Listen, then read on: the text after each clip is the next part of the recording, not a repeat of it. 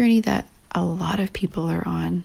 A lot of people that I talk to are resonating with feeling uncertain, really trying to move from their head to their heart, because as we start to see and as we start to feel into when we made the most aligned decisions, it was likely always from our hearts. Or, in human design terms, it could be different parts of us, but it's always our body. It's not our mind. If this resonates with you and you want to offer a little gratitude and comfort for your heart and lean back and surrender just a tiny bit more into trusting the path forward, trusting in the universe and how it is guiding you, I invite you to either sit or lay down. Place your hands on your heart.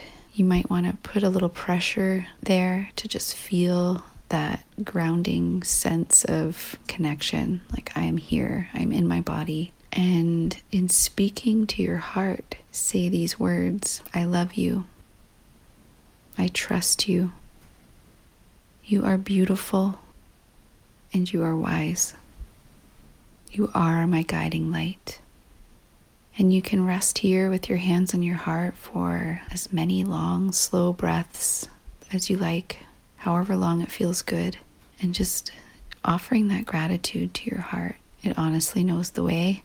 Our human minds try to get in the way sometimes to try to keep us safe and try to plan out so far ahead.